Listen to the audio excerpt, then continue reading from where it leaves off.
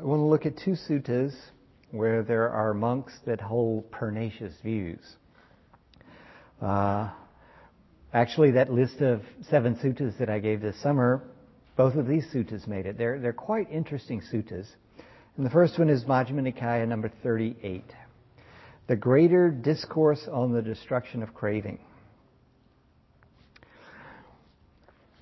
Thus have I heard. On one occasion, the Buddha was living at Savatthi in Jeta's Grove, Anathapindika's park. And at that time, the pernicious view had arisen in Sati, the son of a fisherman, that as I understand the Dhamma taught by the Blessed One, it is the same consciousness that runs and wanders through the rounds of rebirth, not another. In other words, he's assuming there's reincarnation.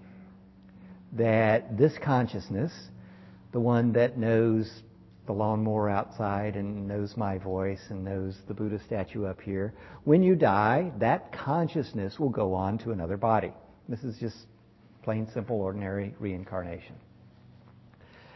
Several bhikkhus, having heard about this, went to the Bhikkhu Sati and said, "Friend Sati, is it true that such a pernicious view has arisen in you?" "Exactly so, friends. As I understand the Dhamma taught by the Blessed One is this consciousness which runs on from incarnation to incarnation."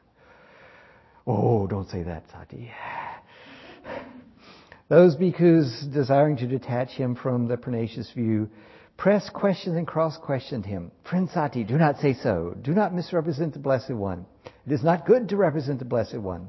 The Blessed One would not speak thus. For in many discourses, the Blessed One has stated consciousness to be dependently originated." We had that in the other discourse, right? It arises because of concoctions. Since without a condition there is no origination of consciousness. And although these bhikkhus pressed and prodded the Bhikkhu Sati, he would not let go of his pernicious view. And since they were unable to detach him from his pernicious view, they went to see the Buddha, and they told him what was occurring. "Venerable Sir, since we could not detach the Bhikkhu Sati, son of a fisherman, from this pernicious view, we have reported the matter to the Blessed One." Then the Blessed One addressed a certain bhikkhu thus, "Come, bhikkhu, tell the Bhikkhu Sati, son of a fisherman, the master calls." "Yes."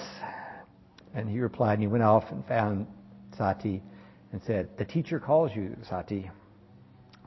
"Yes, friend." And he went to the Blessed One, and after paying homage, sat down at one side. Then the Blessed One said, "Sati, is it true that the following pernicious view has arisen in you? As I understand the Dhamma taught by the Blessed One is the same consciousness that runs and wanders through the rounds of rebirth, not another." "Exactly so, Venerable Sir. As I understand the Dhamma taught by the..." Okay. "What is consciousness, Sati?"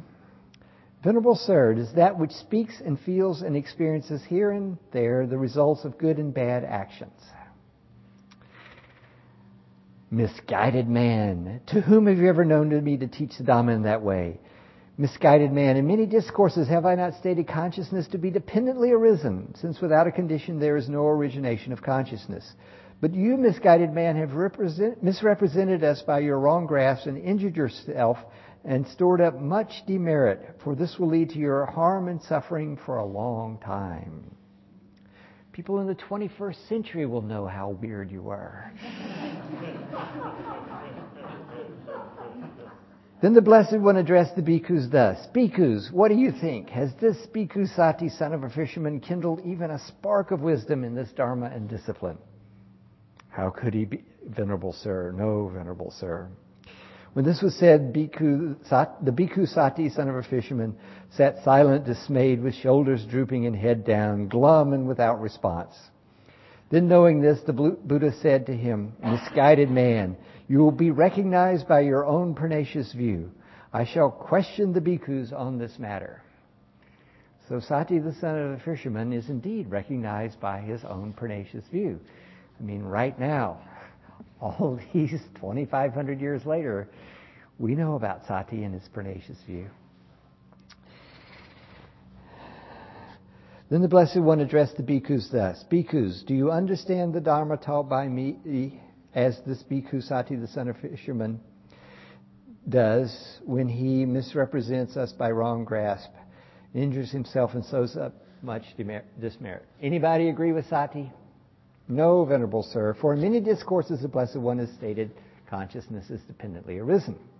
Good bhikkhus, it is good that you understand the Dhamma taught by me, because in many discourses I've taught it's dependently arisen.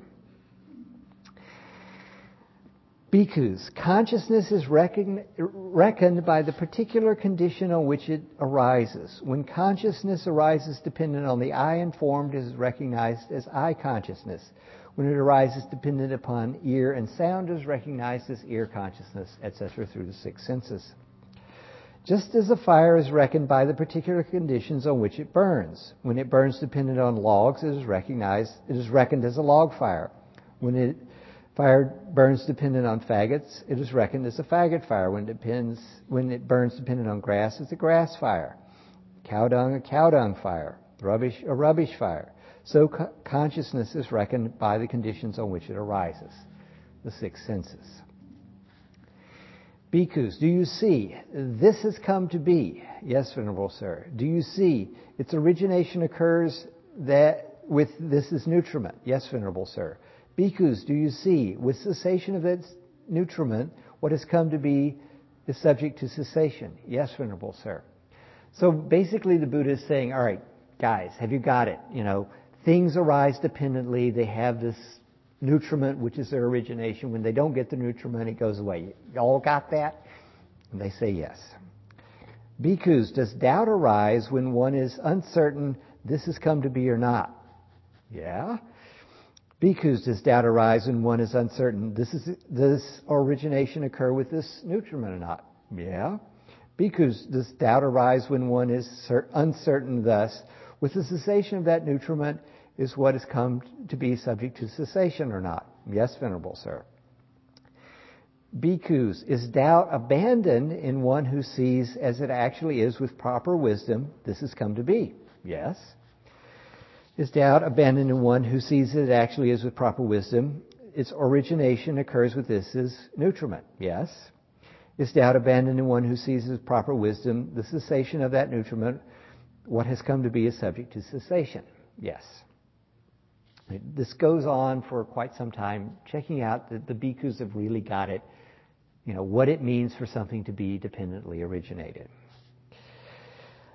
Bhikkhus, there are four kinds of nutriment for the maintenance of being that have come to be and for those seeking new existence. What for? They are physical food, gross or subtle, contact, mental volition, and consciousness. So the same as we had in the earlier sutta. Now, bhikkhus, these four kinds of nutriment have what as their source, what as their origin, and from what are they born and produced? These four kinds of nutriment have craving as their source, craving as their origin. They are born and produced from craving. And this craving has what as its source? Vedana. Vedana has what as its source? Contact. Contact, six senses, mind and body. Consciousness, the concoctions, ignorance. So bhikkhus, with ignorance as condition, and now the Buddha goes through dependent origination in the forward order. Then he goes through it in the reverse order and says things like, with birth as condition, aging and death.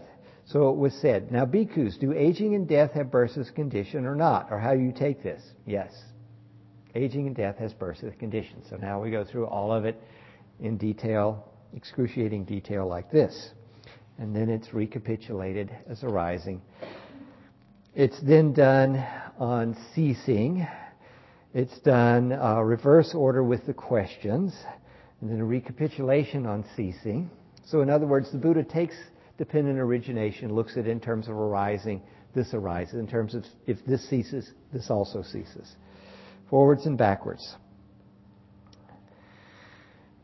Bhikkhus, knowing and seeing in this way, would you run back to the past thus? Were we in the past? Were we not in the past? What were we in the past? How were we in the past? Having been what did we become in the past? No, Venerable Sir. Okay, if you understand that things are dependently originated, are you going to look for yourself in the past? All right? If you understand that who you are right now is a dependently originated phenomenon, does it make sense to run back to the past and ask questions about yourself? Well, no, that was a dependently originated phenomenon. Knowing and seeing in this way, would you run forward to the future thus? Shall we be in the future? Shall we not be in the future? What shall we be in the future? How shall we be in the future? Having been what shall we become in the future? No, Venerable Sir. Okay, same thing. Instead of thoughts of the future, what is to become of me, see the dependently originated nature of who you are. Knowing and seeing in this way, would you now be inwardly perplexed about the present? Am I? Am I not? What am I? How am I? Where has this being come from? Where will it go? No, Venerable Sir. In other words, if you have a deep understanding of dependent origination, the questions about what you were and what you become and who you are right now should actually disappear. You are simply a dependently arisen phenomena that is in flux, that will continue to change as more dependent conditions arise and influence you. Bhikkhus, knowing and seeing in this way, would you speak thus? The teacher is respected by us. We speak as we do out of respect for the teacher. Now, are you answering just because you respect me? No. Knowing and seeing in this way, would you speak thus? The recluse says this, and so do other recluses, but we do not speak thus. No, Venerable Sir. Knowing and seeing in this way, would you acknowledge another teacher? No, Venerable Sir. Knowing and seeing in this way, would you return to the observances, tumultuous debates, and auspicious signs of ordinary recluses and Brahmins, taking them as the core of the holy life? No, Venerable Sir. Do you speak only from what you have known and seen and understood by yourselves? Yes, Venerable Sir. Okay, so the bhikkhus to whom he was speaking did have quite a good grasp of dependent origination. They knew what was going on. They weren't confused about the past or the future or even the present. They were able to think in terms of dependently arisen phenomena. They weren't caught up in nouns. They were able to do verbs. Good bhikkhus. So you have been guided by me with the Dhamma, which is visible here and now, immediately effective, inviting inspection, leading onward to be experienced by the wise for themselves. For it was with reference to this that it was said, Bhikkhus, this Dhamma is visible here and now, immediately effective, inviting inspection, onward leading to be experienced by the wise for themselves.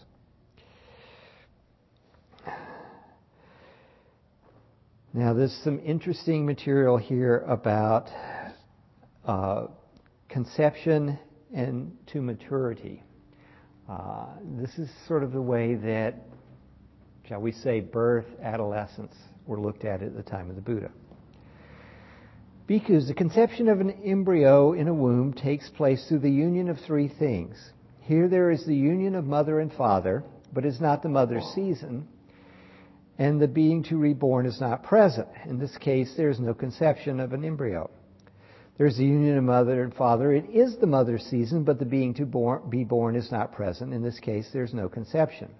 But when it is the union of mother and father, and it is the mother's season, and the being to be born is present, through the union of these three things, conception as an embryo takes place in the womb. So, interestingly enough, there is a being to be born. This is sometimes referred to as rebirth consciousness. Actually, the word used in Pali is the same word as celestial musician. Okay, and so there was some understanding that in order for a child to be born, there had to be music playing by celestial musicians at first, but actually it just means the being to be born, or the rebirth consciousness. And no, I'm not going to go explain that in detail, even if you ask questions. All right, you can know that this is what it says in the sutta and take it however you want to take it. The mother then carries the embryo in her womb for 9 to 10 months with great anxiety and as a heavy burden. Then at the end of 9 or 10 months, the mother gives birth with much anxiety as a heavy burden. Then when the child is born, she nourishes it with her own blood, for the mother's breast milk is called blood in the Noble One's discipline. When one grows up and his faculties mature, the child plays at such games as toy plows, tip cat, somersaults, toy windmills, toy measures, toy cars, and a toy bow and arrow. When he grows up and his faculties mature still further, the youth enjoys himself provided and endowed with the 5 chords of sensual pleasure, with forms cognizable by the eye, sounds cognizable by the ear, etc., including tangibles cognized by the body that are wished for, agreeable, likable, connected with sense pleasure, and provocative of lust. All right, so you're born, you're nourished, you play with toys. As you grow further, you begin to really experience the pleasures of the senses, and you seek outward for these sense pleasures. On seeing a form with the eye, one lusts after it if it is pleasing, one dislikes it if it is unpleasing. One abides with mindfulness of the body unestablished, with a limited mind, and one does not understand as it actually is the deliverance of mind and deliverance by wisdom, whereupon these evil, unwholesome states cease without remainder. Engaged as one is in favoring and opposing, whatever feeling one feels, whether pleasant or painful or neither pleasant nor painful, one delights in that feeling, welcomes it, and remains holding to it. Well, that seems a little weird for unpleasant feelings, but we could assume that the way that the sutta was memorized as a chant, it got a little distorted right there, that one clings to the pleasant and pushes away the unpleasant and ignores the neutral ones. As one does so, delight arises in one. Now delight in feelings is clinging. With clinging as condition comes being, birth, old age, sickness, death, pain, sorrow, grief, lamentation, despair. Such is the origin of the whole mass of suffering. Okay, so the Buddha is saying we're conceived, we're born, we play with our toys, we start figuring out these things bring pleasure, we start craving, clinging, etc., and set off the whole dependent origination phenomena. Now, the next thing that comes in the sutta is a form of the graduated training. The graduated training is the details of the Buddha's teaching. And it has a number of parts. The first one is the moralities, the precepts. Not killing, not stealing, etc. Then comes guarding the senses, mindfulness of everything that you do, getting dressed, going to sleep, going on alms round, talking, being silent, going to the toilet. Being content with little. On the spiritual path, you don't need a lot. Food, clothing, shelter, medicine if you're sick. Then the abandoning of the 5 hindrances. And the 5 jhanas, the 4 jhanas.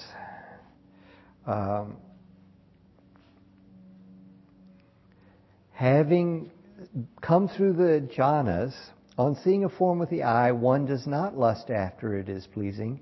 One does not dislike it if it is unpleasing. One abides with mindfulness of the body established, with an immeasurable mind. And one understands as it actually is the deliverance of mind and deliverance by wisdom, wherein these evil, unwholesome states cease without remainder. Having abandoned favoring and opposing whatever Vedana one feels, whether painful or pleasant, one does not delight in that Vedana, welcome it, or remain holding.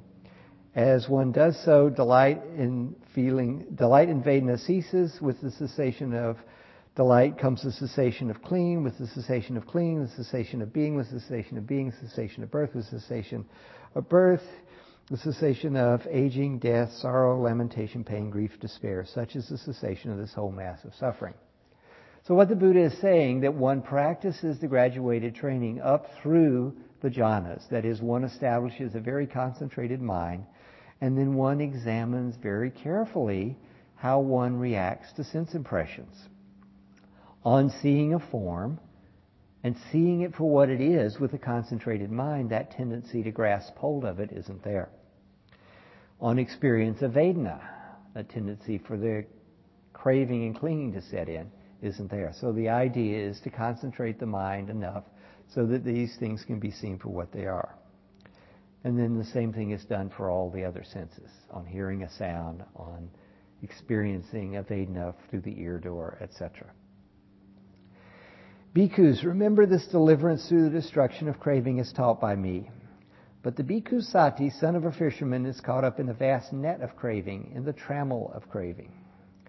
This is what the Blessed One said. The bhikkhus were satisfied and delighted in the Blessed One's words. Okay, so this sutta we have Sati, the son of the fisherman, who thinks that consciousness transmigrates, won't let go of his view. It's brought before the Buddha. The Buddha is rather harsh with him, and he winds up sitting there rather depressed. And the Buddha says consciousness is dependently originated.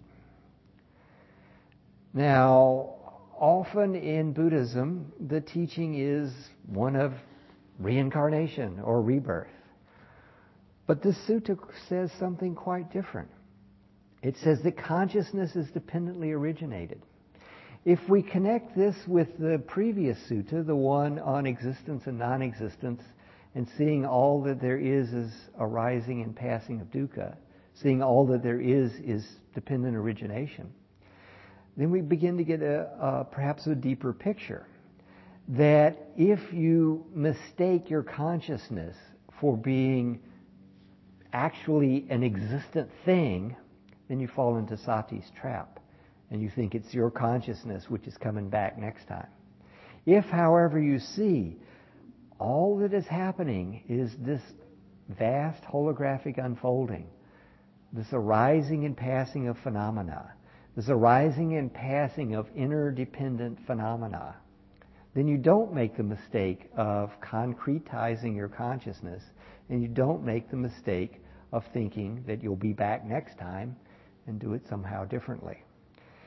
You actually begin to stop conceiving of yourself as a self, and you start experiencing the world as a bunch of verbs affecting each other.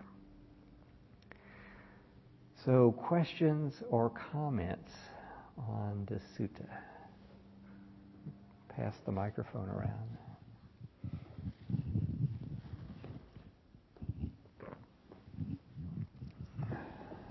One thing that caught me was this relinquishment of these experiences as you seem to have accomplished them. One was, it caught my attention, was letting go of the jhanas as well. Right. And I'd heard that before in my in previous Dharma talks, but I just, and I'm assuming I kind of have the sense of knowing what that means. But could you just say a little bit more about it? Right. Once you're in the jhanas have specific characteristics for each of the jhanas. You are experiencing these not with your eyes, ears, nose, tongue, but with the mind sense. And there is a tendency to get attached to them, right? So the idea is that you have these experiences, they concentrate your mind, the experience has done what it needs to do.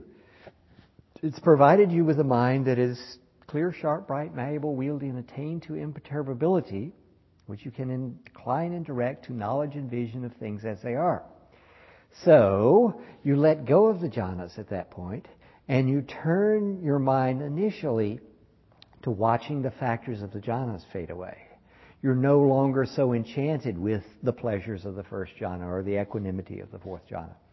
And you're able to let go of that and just see it as a dependently arisen phenomena. Then you can open up your field of experience and see everything else as a dependently arisen phenomena as well.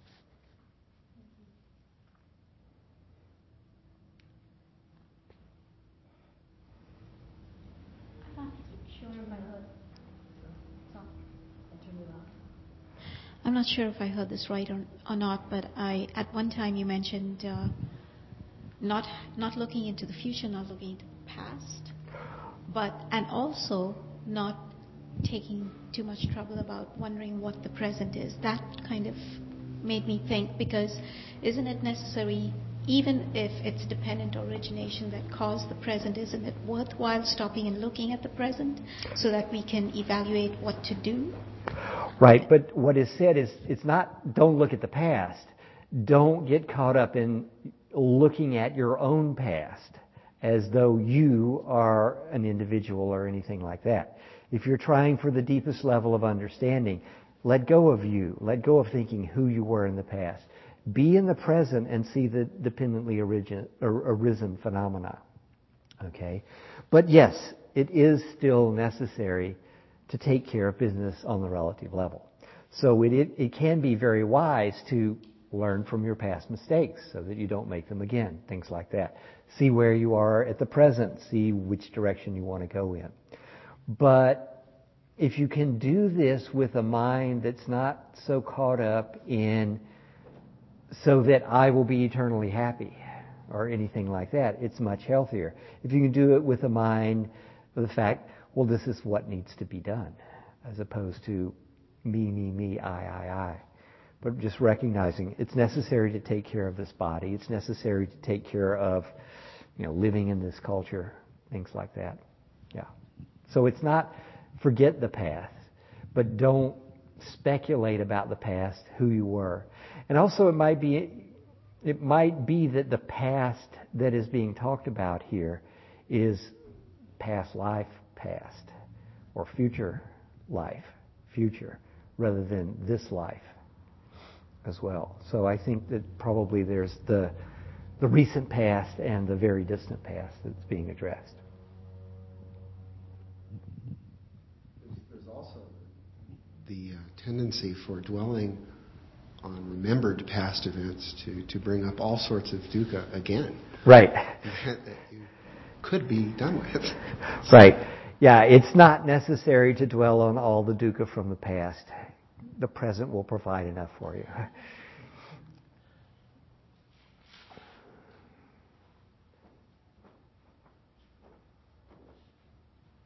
Any other questions on the sutta? It's an interesting sutta, not only to sort of lay to rest the idea of reincarnation as is popularly taught, but it has quite a lot of material on dependent origination in it as well. So, yes.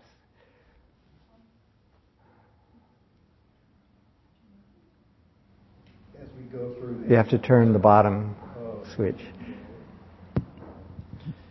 As we go through the various steps of clinging and arising and birth and old age and sickness and so forth, just describe to me a little bit the what's going on as we go from, from clinging to being, and from being to birth. Right. That part of it. There are a number of interpretations of dependent origination that you can find, shall we say, post-canonical. In the early commentaries, you find what is called the three lives interpretation. Okay? And so this is a transition. The part you talked about would be seen as a transition from this life to the next life. However, there is scant, if any, evidence that the three lives interpretation is what the Buddha meant. It seems to have been something that came up after the Buddha's passing. There's a very good book on dependent origination by Buddhadasa, Ajahn Buddhadasa. The title of it is Paticca Samuppada, which is dependent origination in Pali. It's a difficult book to get hold of. It's only published in Thailand, and you have to send them a donation. They send you the book. But it's quite worth reading. And Buddhadasa minces no words in saying that the three lives interpretation is completely incorrect and actually quite harmful. Whoever thought it up would be sitting there looking like Sati. Okay, and what he's saying is that we should see dependent origination in terms of our moment-to-moment existence, and in particular, what the becoming is, and the birth is the becoming of a self, the birth of the self, the birth of the ego. Our egos are quite fragile things. You might have noticed that. They get bruised easily, they get hurt. And furthermore, we have to keep thinking them up. If you can pay attention, your ego's not there all the time. If you're reading a book, a really good book, and you're totally engrossed in it, you're not sitting there thinking, oh, I'm reading this really good book. No, you're completely caught up with the characters and who done it and all this other stuff. The sense of I isn't happening. If you're in a movie and it's really got you, the same sort of thing. It's quite possible to become absorbed in a creative project or anything like that, and the sense of I isn't there. But the sense of I arises the moment there's any craving and clinging. Because, well, if you're craving it, who's supposed to get it? Me, of course. And who's going to get to keep it? Me, of course. So the craving and clinging gives birth, makes the arising of the ego, the self, the sense of me. And that's what's you have birth of. And because the ego is so fragile, you're going to have the death of it. And along the way it might get bruised because somebody insults it, or it doesn't get its way, or any of this other stuff.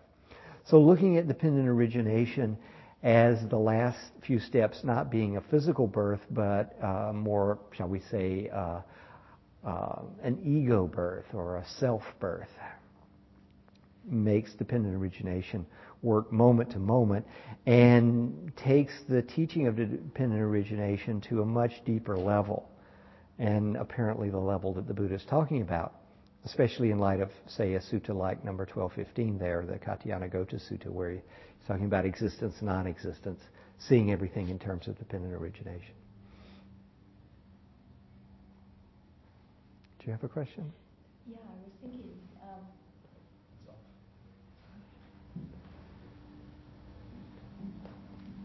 So you're talking about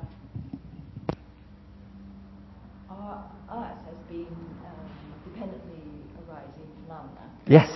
Yet, I'm thinking of all the stories of the Buddha and his past lives, which seem so clearly him. Right. I think I'm going to answer this by saying, when I give a Dharma talk, I sometimes talk about quantum physics. In other words, I talk about the paradigm that is in vogue, the worldview, the cosmology of today. And so when the Buddha was speaking, he used the paradigm that was happening at that time. As to what's really going on, I don't know. I don't have a clue. I'm not enlightened. Okay? However, I'm fairly comfortable with, I don't know, I don't have a clue. It's something that I'm quite willing to set aside and say, oh, well, this is kind of interesting, but it doesn't seem to be the heart of the matter. The heart of the matter seems to be looking very carefully at what's going on right here, right now, and seeing its dependently originated characteristics. And so that's where I try and keep doing the work. And just be comfortable with, I don't know. Having a don't know mind is absolutely essential on the spiritual path. Richard? Just one other comment on that. An image that's come to me when I hear the Buddha remembering all of his past lives is more of a redefinition of self, and seeing that, in fact, it is the case that there are past lives. I can look and see my parents as being me in a way, and from there it can go out into the entire cosmos. Right. If you look at the theories of the Big Bang in physics, they all evolved from that same singularity. Right. We're all stardust. Beings as well as all everything. Right. Exactly. Yeah. If you look at past lives not as incarnations, but as this is a body of influences. Okay, so I am my parents' past lives. I'm my parents' I'm the output of my parents' lives. I'm the output of my grandparents' lives, and the output of the people that boarded the Mayflower and decided to come here because they meant more people came, and now I'm speaking English as opposed to Spanish, right? Because enough English-speaking people got to the other side of the continent that they drove away the Spanish-speaking people on this side of the continent, etc. That's who I am as well. Also now, what number of us are getting on in years. I mean, if we look at your childhood, I mean, that's like a past life. I mean, you really don't remember the memories. You know you've been there. Yeah. And also, biologically, I mean, every atom in your body's been replaced since then. Right. But you know you have a past life. You did have a childhood. Yep. Yeah. I think if you can open up the view of what constitutes a past life, you get a much deeper picture of the interdependence of all phenomena and the dependently arisen nature of all phenomena.